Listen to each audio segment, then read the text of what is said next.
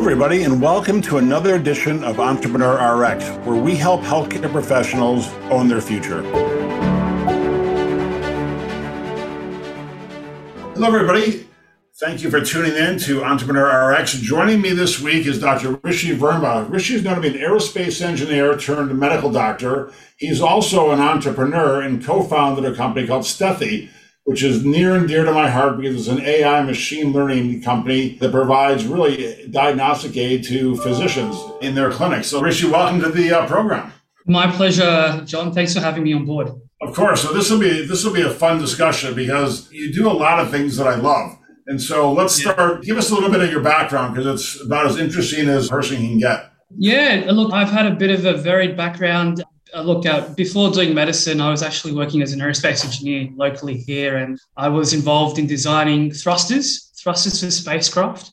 So One of my projects was actually developing an ion thruster for this small type of spacecraft called nano spacecraft. And yeah, we developed this ion thruster that actually could get spacecraft to Mars within 30 days. So that was quite an interesting experience. That's what my background before medicine involved in. During sort of my engineering days, I took a few biomedical units, and I had a very good mentor who sort of guided me through my engineering days. And he said, "Look, Rishi, you should probably take up medicine. I think you enjoy it a lot. I think you can bring your skills in engineering and medicine and combine them." And so that's how I pursued my medical degree. I sat the exam and somehow I got in, and here we are. So did you do 4 years of aerospace engineering? Yeah, that's right. It's a 4-year degree back in Australia, so undergraduate degree, and then I did 4 years postgraduate of medicine. Wow. Okay, and then you spent some time in NASA while in undergrad, right? I did a small little internship there. I had a small internship, sort of secured that through winning so there was a thesis prize that they were organizing, and part of that prize was like a experience at NASA. So I won that prize as I designed this thrust I was talking about. And yeah, it was quite a good experience, actually. That's very cool. So then did you take any time off between undergrad and medical school?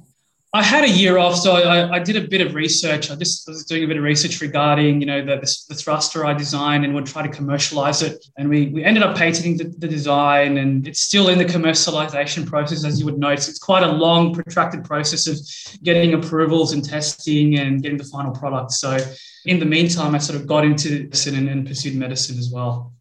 Now, does Australia have, we're diverging off here a little bit, but does Australia have a aerospace program? It's a very, very small one. It's a very good question. I mean, we don't have a huge program compared to the States or, for example, Europe or even Asia. It's a very tiny program. We only recently opened a space agency a few years ago, the Australian Space Agency. Before that, we didn't have anyone who was sort of controlling our space agency here. So it's a very, very niche program. So I think they accept about 10, 11 people a year in that particular program. So it's a very small niche program. Sure. Okay, so you did 4 years of medical school, and then how long is ophthalmology in Australia?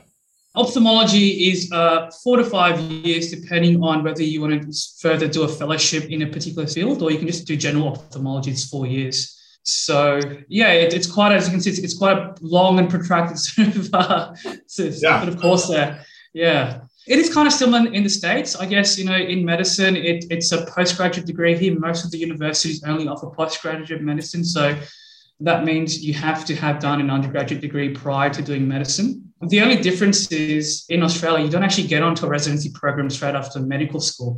So you have to do 2 years of a general sort of stream. So you do 1 year of an internship and 1 year of what we call a residency, which is just a second year of your internship. And then you apply for each college to get on the specialist program. So it is a little bit different here. Wow. It's a more drawn out process. Yeah, it sounds like it is. And so when did you know that you had this entrepreneurial bent to you? Yeah. Was it in undergrad?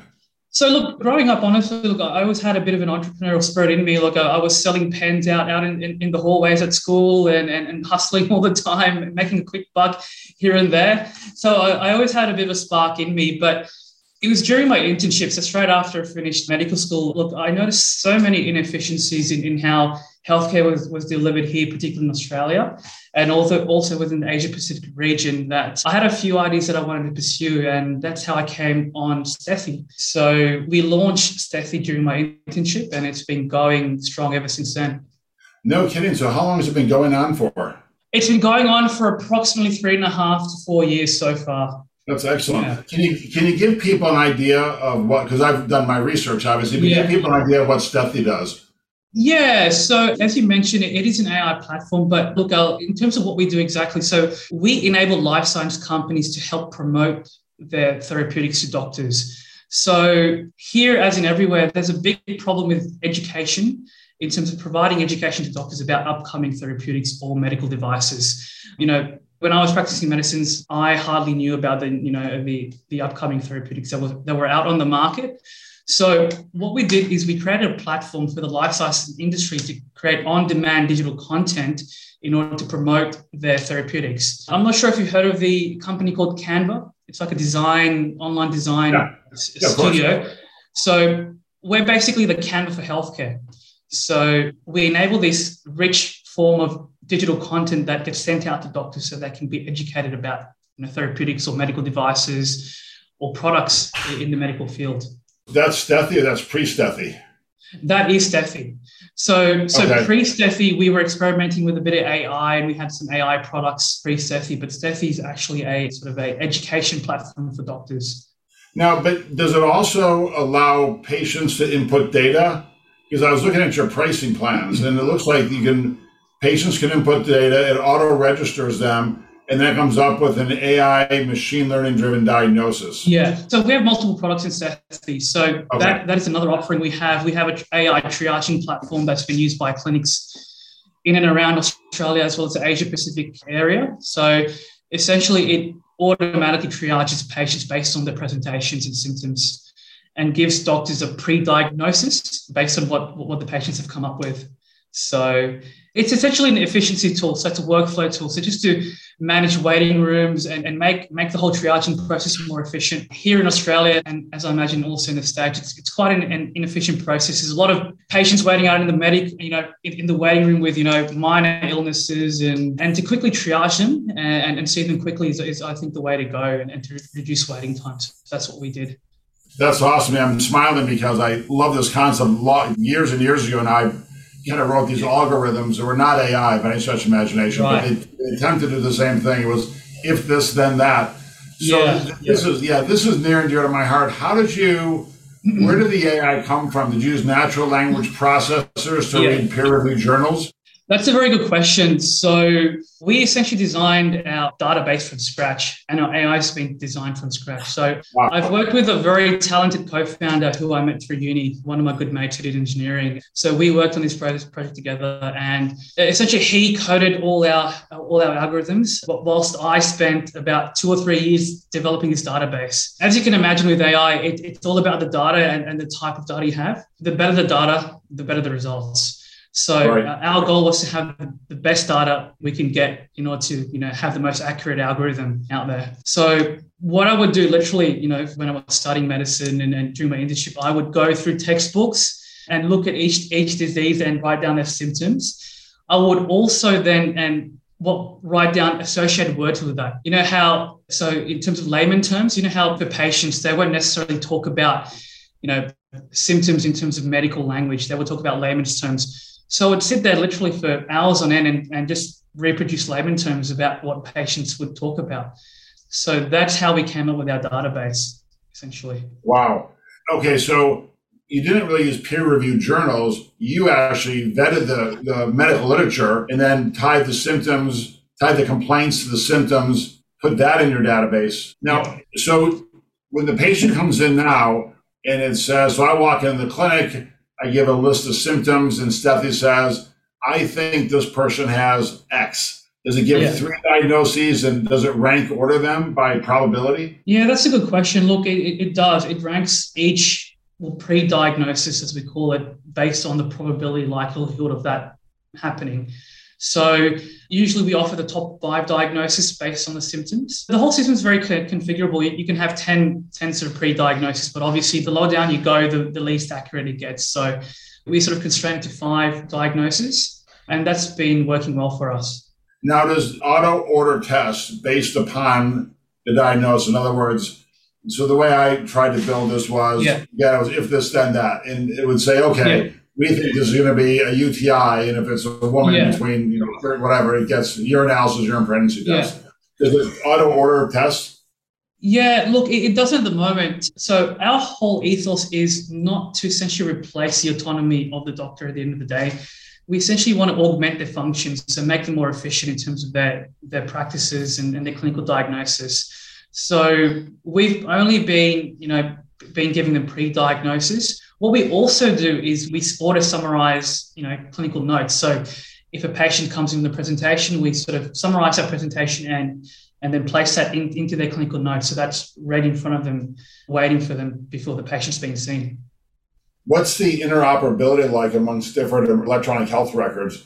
Do you have Athena and you have all the, eClinical Works, everything in Australia? We have Cerner here, which is a type. I know Cerner.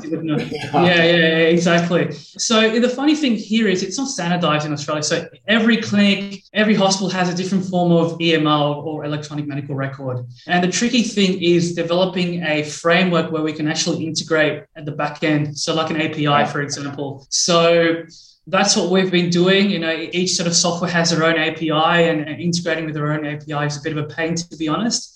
So we're trying to do an API for each sort of medical software out there at the moment. Yeah, I'm involved with an AI company now. Yeah.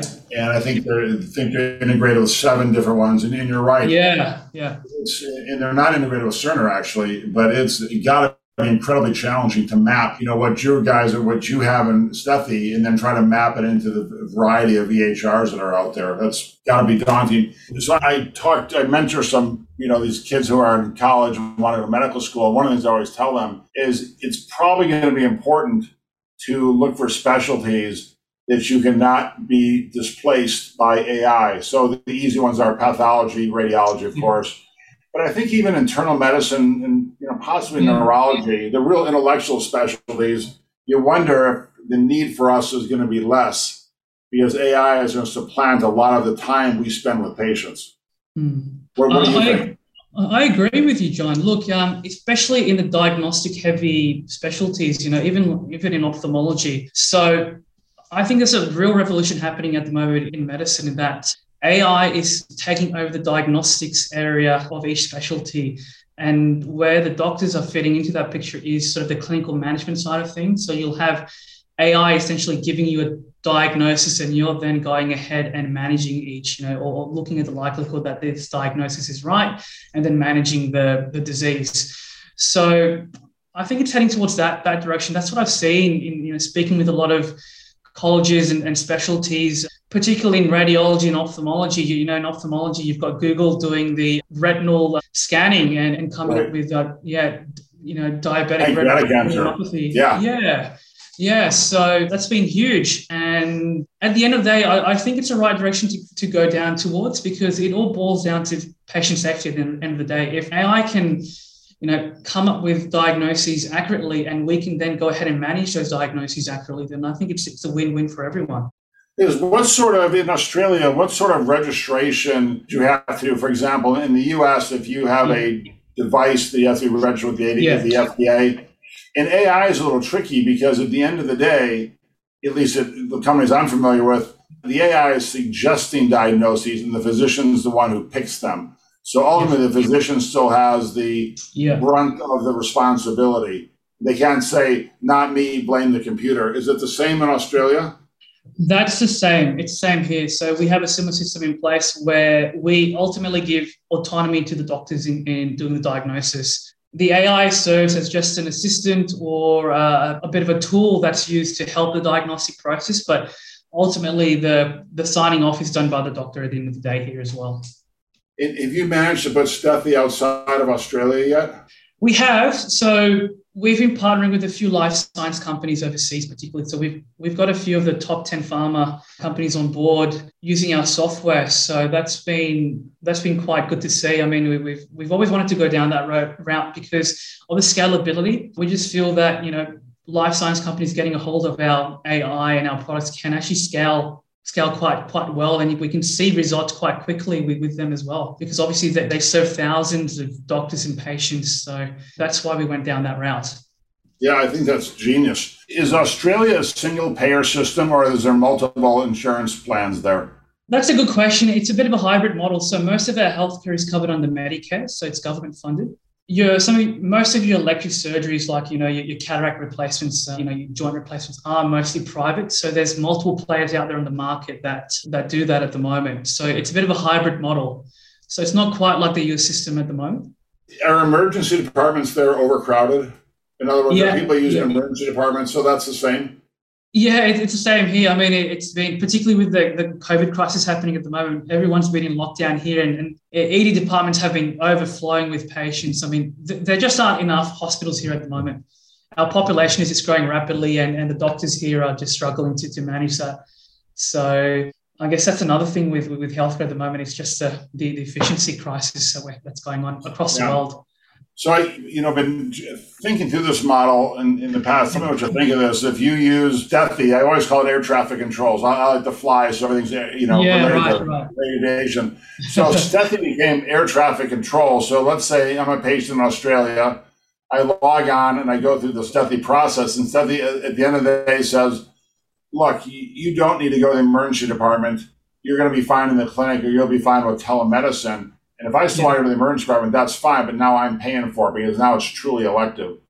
Do you think there's a model there where you could place STEPHI as this basically virtual air traffic control that's trying to basically guide patients where to go based upon the symptoms? There definitely is. The only issue with that is you introduce a lot of legal problems into that sort of model as well. I mean, if you direct them to the wrong place, for example, and it's incorrect, and the patient has sort of a downturn, then it all comes back to you. But I think the way around is always having a person or a qualified individual overseeing the whole process. And I think that's what we're doing at the moment. We always have someone who's sort of monitoring the algorithm and seeing the correct outputs are given, essentially. So that's probably the way to go, to be honest. Now, so you would be described as a technical founder. Where would you tell our listeners to find someone like you out there? Because I think a lot of people, not a lot, but some people have pretty interesting ideas, but they don't have your engineering background. I'm sure you have a computer science background. Where do people find someone like you? Well, I mean, I guess the answer to that is just universities. If you're studying in medicine, look, obviously, I mean, there's so many people out there in universities that you can just approach. There's societies that you can join. There's the computer science society, engineering societies, or robotic societies that you can just go and join and speak up and network with people. So that's how I've met my co-founders and I've met my business partners before, just through these societies and events. The other important thing I would recommend listeners to do is just go to open days. I mean, you'll have these AI open days that we have in Australia where these big companies organize these meetups. For example, Microsoft recently organized an AI meetup in Australia. And that's a really good way to meet new people, network, and discover, new things. So just going out there, putting yourself out there and networking is the way to go. Certainly. What's been your biggest challenge as you scale your business? Yeah, I think the biggest challenge for us is about human capital. Here in Australia, I think finding the right developers and machine learning engineers is hard to come by. And that's been a real difficulty for us, finding the right person to join our team. And that's why we've been looking, in the overseas market, particularly in the US, because there's so many great individuals out there, that have that amount of experience that we're looking for. And this whole work from home scenario has been really beneficial for us because, we can just hire people overseas and they can join our team and work from overseas. So I think that the lack of talent at the end of the day is what we're trying to overcome. So that's our biggest challenge at the moment, just finding the right person. And then how about your sales organization? So how have you gone out there and promoted it? That's a good question. Look, so we've been hiring a lot of pharmaceutical reps, medical device reps who understand this industry, who understand the healthcare industry quite well. And we found that, these type of individuals serve quite well for us in terms of understanding the technical knowledge needed to sell this product. So, pharmaceutical reps or medical device reps ultimately sell to doctors at the end of the day. And that's what we're doing. We're selling to doctors at the end of the day as well. So there's a real common skill set out there that's been really beneficial to us. What do you think? What is an entrepreneur? What was your biggest aha moment? Oh, yeah, that's a good question. Look, I've probably had a couple, but the biggest aha moment for me was when I spoke with the head of Novartis, the APMA head of Novartis, who covers Asia, Africa, and America. So, and he was talking about, this whole scenario that they were having with reps not being able to reach out to doctors efficiently. And that's where I had a light bulb moment struck me that, we can use Stethi to sort of reach out to doctors in terms of educating them about, therapeutics through our platform. So that was probably my biggest aha moment. And that's how we've grown quite rapidly as well from that. So it's interesting. So, there's another obviously revenue model with your platform, which is collecting data and then selling that data back. Have you gone down that path yet? Well, we're not actually selling our data. What we're doing is providing a platform for these life science companies to input the data into the platform so they can educate the doctors. So I'll give you an example. So for example, say you've got Pfizer launching a new type of drug out there on the market. There's this major problem at the moment, particularly with COVID, is in that how would you reach doctors at the moment? There's finite amount of reps out there. There's thousands of doctors that you've got to reach to. And how would you do that?